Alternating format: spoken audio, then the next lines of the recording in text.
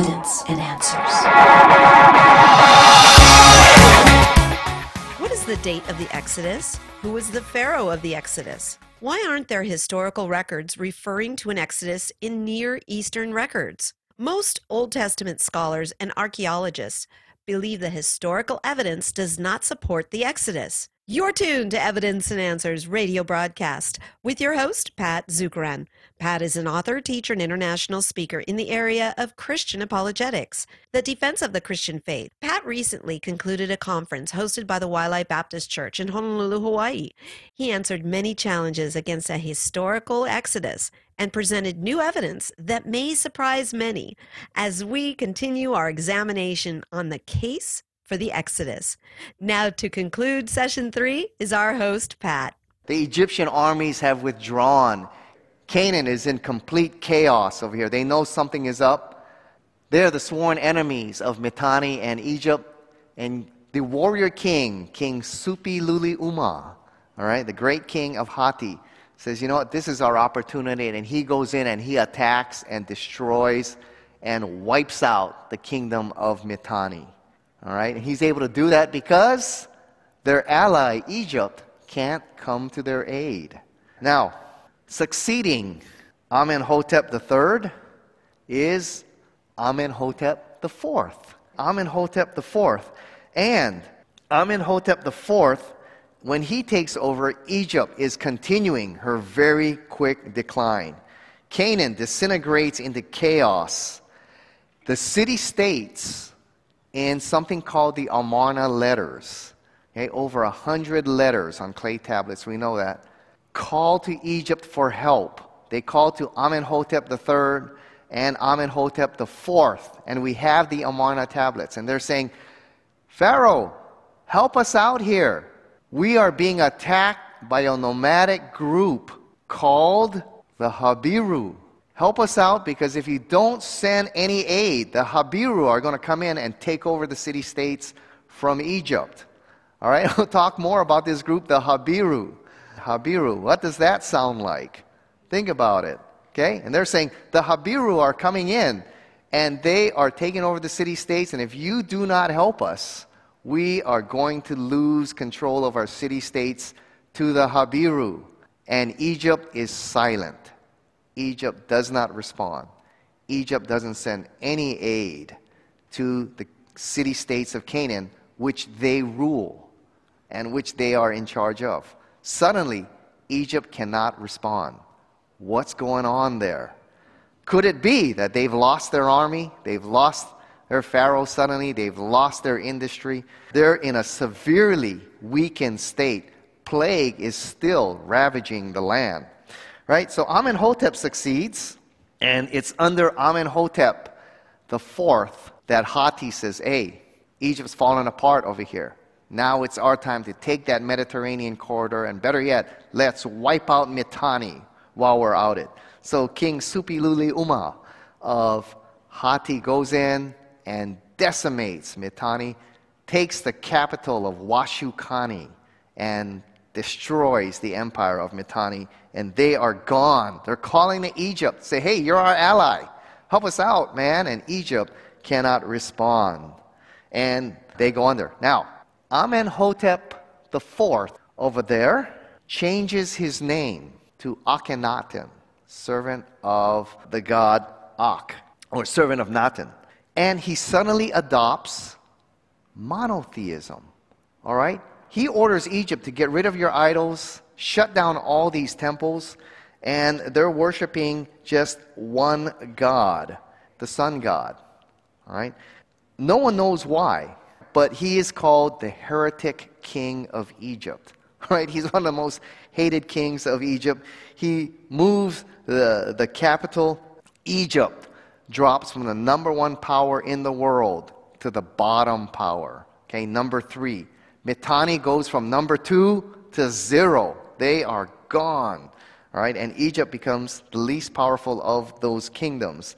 And suddenly, Akhenaten is saying, I changed my name, and now we're just going to worship one God. And he adopts a form of monotheism here. Shuts down all their temples, removes all their idols, and says, we're just going to worship one God.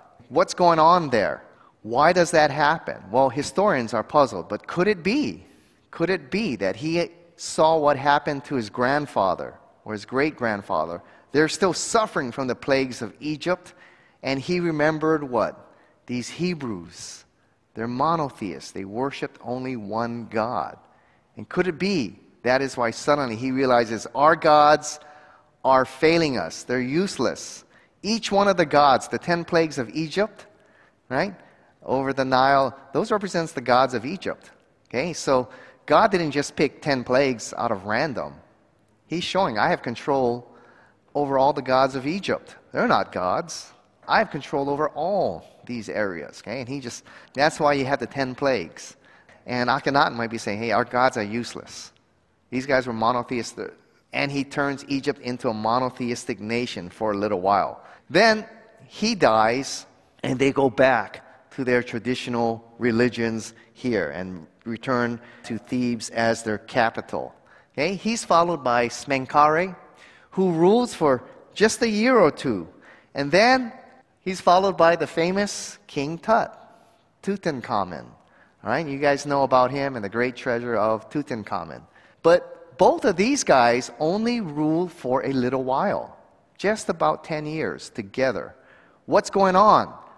Plagues are still ravaging Egypt. Like coronavirus, these plagues don't go away. They ravage the land for decades. And King Tut is a young boy.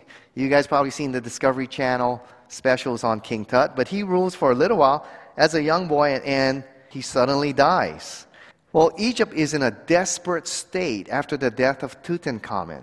He doesn't have any sons. The kingdom is falling apart. Canaan is out of control. They've lost control of the Levant. Now, desperate to save her kingdom from extinction. I mean, this is Hollywood material. King Tut's young widow, Anaxunamun, writes to the king of Hatti, writes to King Supiluli-Uma, her sworn enemy. They are the number one power now. And she writes to him. This is Hollywood material. Okay, he sends a letter. And he says, I know you have a lot of sons. My husband has died. We have no heir. Send one of your sons, and I will marry him, and we will become a territory of Hatti. The Hittites will rule Egypt. Absolutely stunning. She says, Egypt will be a vassal kingdom of Hatti. Now, Hittite records say that Supiluli-Uma is beside himself here. He can't believe what he has just received from the queen of Egypt. He can't believe it. He's running around his palace going, I can't believe this. What's going on here? We're being tricked. Somehow they're luring us. Come on. He's going back and forth, back and forth. You see him struggling with it. It would be like, the United States going up to the Soviets saying, would you come and form your government here in Washington, D.C.? We give up. Take over America for us, please. We can't handle this anymore. I mean, that's what it's like. He's just beside himself. So she writes again and says, hey, I told you, you have many sons. We don't have, come here. I will marry your son and we'll become a vassal kingdom of Hatti. So he doesn't really believe it. So he sends a group of emissaries down to Egypt, all right, to check this out because he can't believe what's going on here. So he sends a bunch of ambassadors, he sends a bunch of emissaries down there, and they meet with the queen, Ankh-Senamun, and she says, I told you. Okay, I'm for real. Send one of your sons and we'll become your vassal kingdom. So he goes, all right. So the delegation goes back to Supiluli-Uma and they say, hey, king, this is for real, man. They're in shambles down there. And if you send your son, we're going to rule Egypt. So send your son. So he goes, all right. So he sends down his son, Zidanza, and he's going to go down there and marry the queen of Egypt. And Hatti is going to rule the Egyptian empire. Egypt is in just a state of shambles. What caused it, historians don't know. But the Exodus event would be a very reasonable explanation. Now, the Egyptian general, his name is Horemheb. He's over there saying, wait a minute, we can't have this. We can't fall into the hands of Hatti. So Zidanza, the Hittite priest, and his envoy, when they land there in Egypt, General Horemheb goes over there and assassinates Zidanza and his men. Gets rid of the queen, and he puts one of his generals, Ai, on the throne. He rules just for a few years, and then he's disposed by guess who? Horemheb. Okay? And that's the end of the 18th dynasty there. And he goes on to establish the 19th dynasty. But that's the collapse of Egypt there and the collapse of the 18th dynasty. What caused this sudden collapse? I mean, they're the golden rule of Egypt. They're the powerhouse, and overnight, they just go right down. Something catastrophic must have happened. Historians don't know what it is, but the Exodus would be a very likely, very reasonable explanation. So here, Egypt loses complete control of this whole area. Canaan, the Mediterranean corridor, they lose complete control here, and the city-states cry out to Egypt for help. They said, there is a group invading us here from the east, the Habiru. They're coming in, and if you don't help us out, we are going to be overrun by this group of the Habiru. And they send letters to Amenhotep and King Akhenaten. All right, Amenhotep III, Amenhotep IV, Akhenaten, called the Amarna letters. Okay, we found over 300 tablets there in Akhenaten's palace. Over 300 tablets. The kings of Canaan, the city-states are named, and they're pleading to Egypt for help, saying, help us. It's a typical political letter, right? Oh, king, you're so great, you're so wonderful, you're so powerful. We kiss your feet, we bow down to you. You're the man, you're awesome. I mean, you're the one. We bow down, we worship you. Now come help us out here. We're being overrun by the Habiru. If you don't help us, they're going to take over, and you're going to lose all your territory. And Egypt is mysteriously silent. They are not answering. They are unable to come to the aid of these city kings. Okay, they say the Habiru are coming in and they're taking over. Here's an example of one of the Amarna letters here. It's over 300. Okay, this one is from King Abdi Hippa. He's the ruler over Jerusalem at this time. Okay, and he says, at the feet of the king, my lord, 7 times and 7 times I prostrate, I bow myself at your feet. He says, all the territories of the king have rebelled. May the king take care of this land. If there are archers here this year, all the territories of the king will remain intact. If you just send a few hundred archers, we can hold this territory. But if there are no archers, the territories of the king, my lord, will be lost. Okay, and there's an invading force coming in. They keep calling them the Habiru. All right, now, what does Habiru mean? Habiru means marauding nomads. When you see pictures of Abraham, Isaac, and Jacob and all that, they're kind shepherds on a staff with sheep and all of these things, right? No, they are Habiru. They are marauding nomads. They're marauders. All right, Abraham, when he went to rescue Lot, what did he do? He took on the 5 kings of the Levant, and he killed them all. All right, and he comes back to Jerusalem, and he gives 10% of his booty to the king of Jerusalem, Melchizedek. Okay? Who are the Habiru? They are marauding nomads. You don't want to mess with these guys. Okay? That's what they are. Now, is there a tie between Habiru and Hebrew? Yes, there is. Yes, there is. There's an etymological tie here. But anyway, at this time, Habiru means marauding nomads. Okay? So they have been wandering the desert for 40 years, and now they're coming into Canaan. And isn't that timing perfect? Isn't God's timing perfect? Who owns Canaan? Egypt, the most powerful nation in the world. Well, when Joshua comes in, you never once hear Egypt. They never run into an Egyptian fort, Egyptian army, they don't run into anything of Egypt. Right? The country's falling apart, and they're coming in. And in these Amarna letters, the kings say, hey, King Labayu of Shechem, he's aligned himself with the Habiru. All right? And if you don't do something, Labayu is going to take over more territory from you guys. Now come in. You got to take care of this guy, Labayu, all right, the king of Shechem. All right, now, what's going on here? Well, Labayu means what? The lion of Yahweh. The lion of Yahweh. If you read in the book of Genesis, the patriarchs settle in Shechem. They settle there. All right? In fact, Jacob's land that he buys, where he wants to be buried, is in the land of Shechem.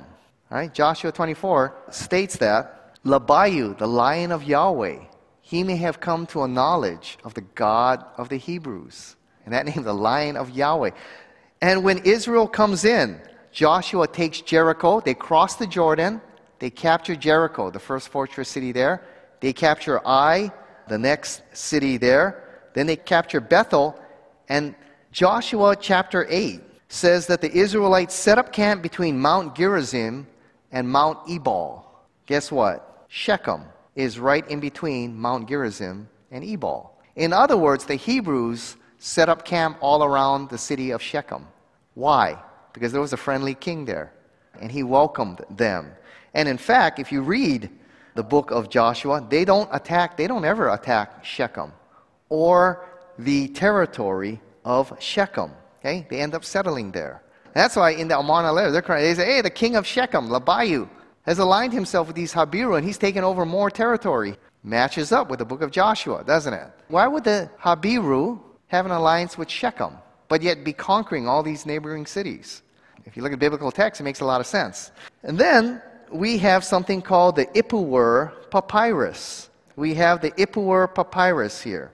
This is a papyrus that's found in the land of Egypt. And you remember the Exodus. Plagues just absolutely ravaged the land and decimated the land for decades. And critics argue such an event would have been noticed somewhere, written somewhere in the records of Egypt. Well, this is the famous Ipuwer papyrus, or the Papyrus of Leyden. It's an ancient document that was found by a Swedish diplomat, Giovanni Anastasi, in the early 1800s.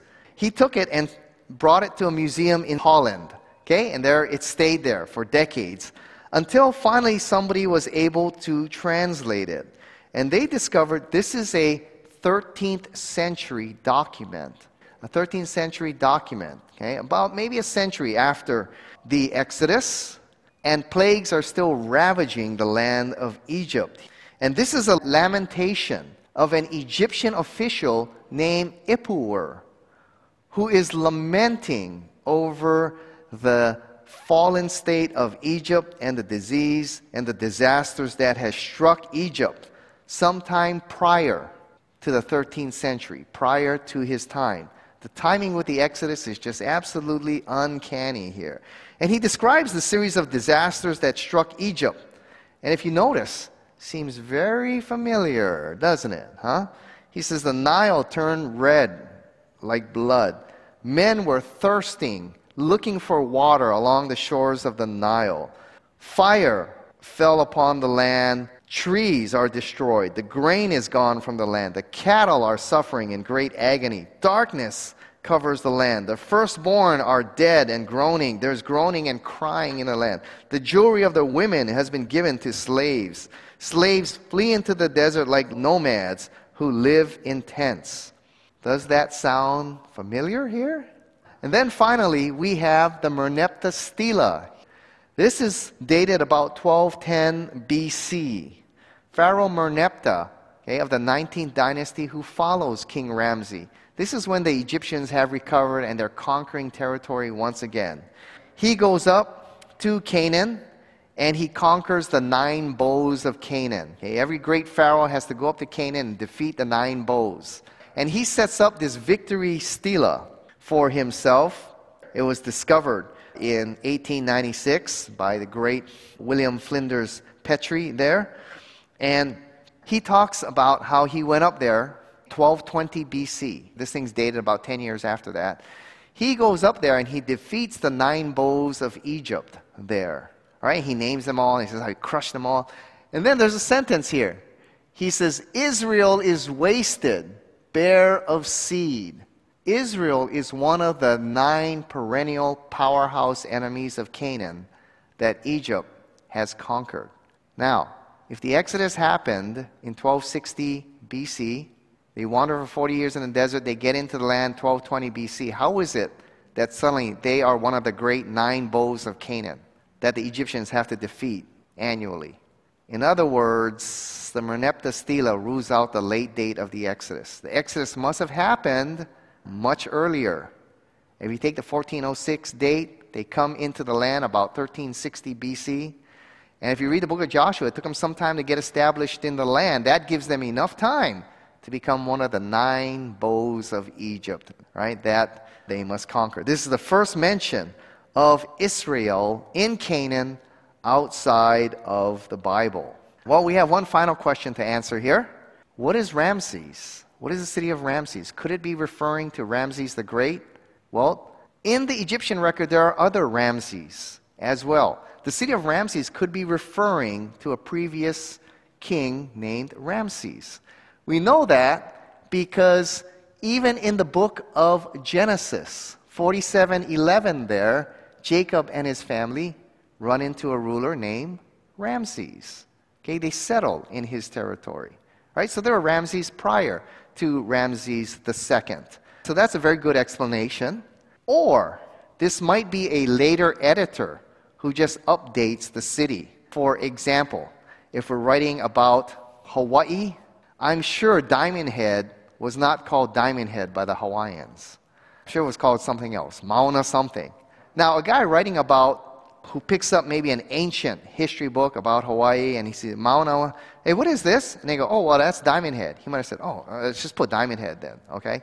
A later editor might have done that. Either one of those two. And you see that in the Bible. You see many times the phrase, the city was once called this, now it is this. Or what used to be called this. Okay, so maybe an update. I kind of think it refers to a previous Ramses who was a ruler or governor over territory at that time. So what do we conclude from our study here? Well, we conclude that the date of the Exodus, the one that makes the most sense, okay, that all the pieces seem to fit together very nicely, is that 1406 date. Okay, that seems to be the best date here. That Joseph entered probably during the rule of the Hyksos, all right, the 15th dynasty. That makes the most sense. The collapse of the 18th dynasty, that sudden collapse, fits the timeline very well. The fall of Mitanni, the second most powerful kingdom, the ally of Egypt, their sudden destruction could be accounted for. And the inability of Egypt to come to the aid is probably the Exodus. Okay, the Amarna letters, these city kings writing to Egypt, pleading for help, and Egypt is unable to respond. Good reason why. They can't. They lost their army. The land is devastated there by the catastrophes of the Exodus. The Ipuwer Papyrus. What motivates this lamentation? I think the Exodus is a very good candidate. The Merneptah Stela shows Israel's in the land by the 14th century BC. The timing is uncanny. Further studies we've done at Jericho. Kathleen Kenyon missed it. Jericho was occupied. Okay, it was abandoned in 1550 BC, but between 1400 and 1300 BC, that city was occupied again. And we've done some archaeological studies, carbon dating, pottery. The pottery Kenyon was looking for, she was digging in the poorer part of the city. They dug in a different part of the city and they found that pottery, all right? Also, the scarabs they found in graveyards. If you saw the movie The Mummy, those Egyptian beetles, those are found in, those date and suddenly stop before 1300 BC. That city was occupied between 1400 and 1300. And suddenly it's destroyed again. Oh, that's the time of the conquest. Okay? The fall of Ai.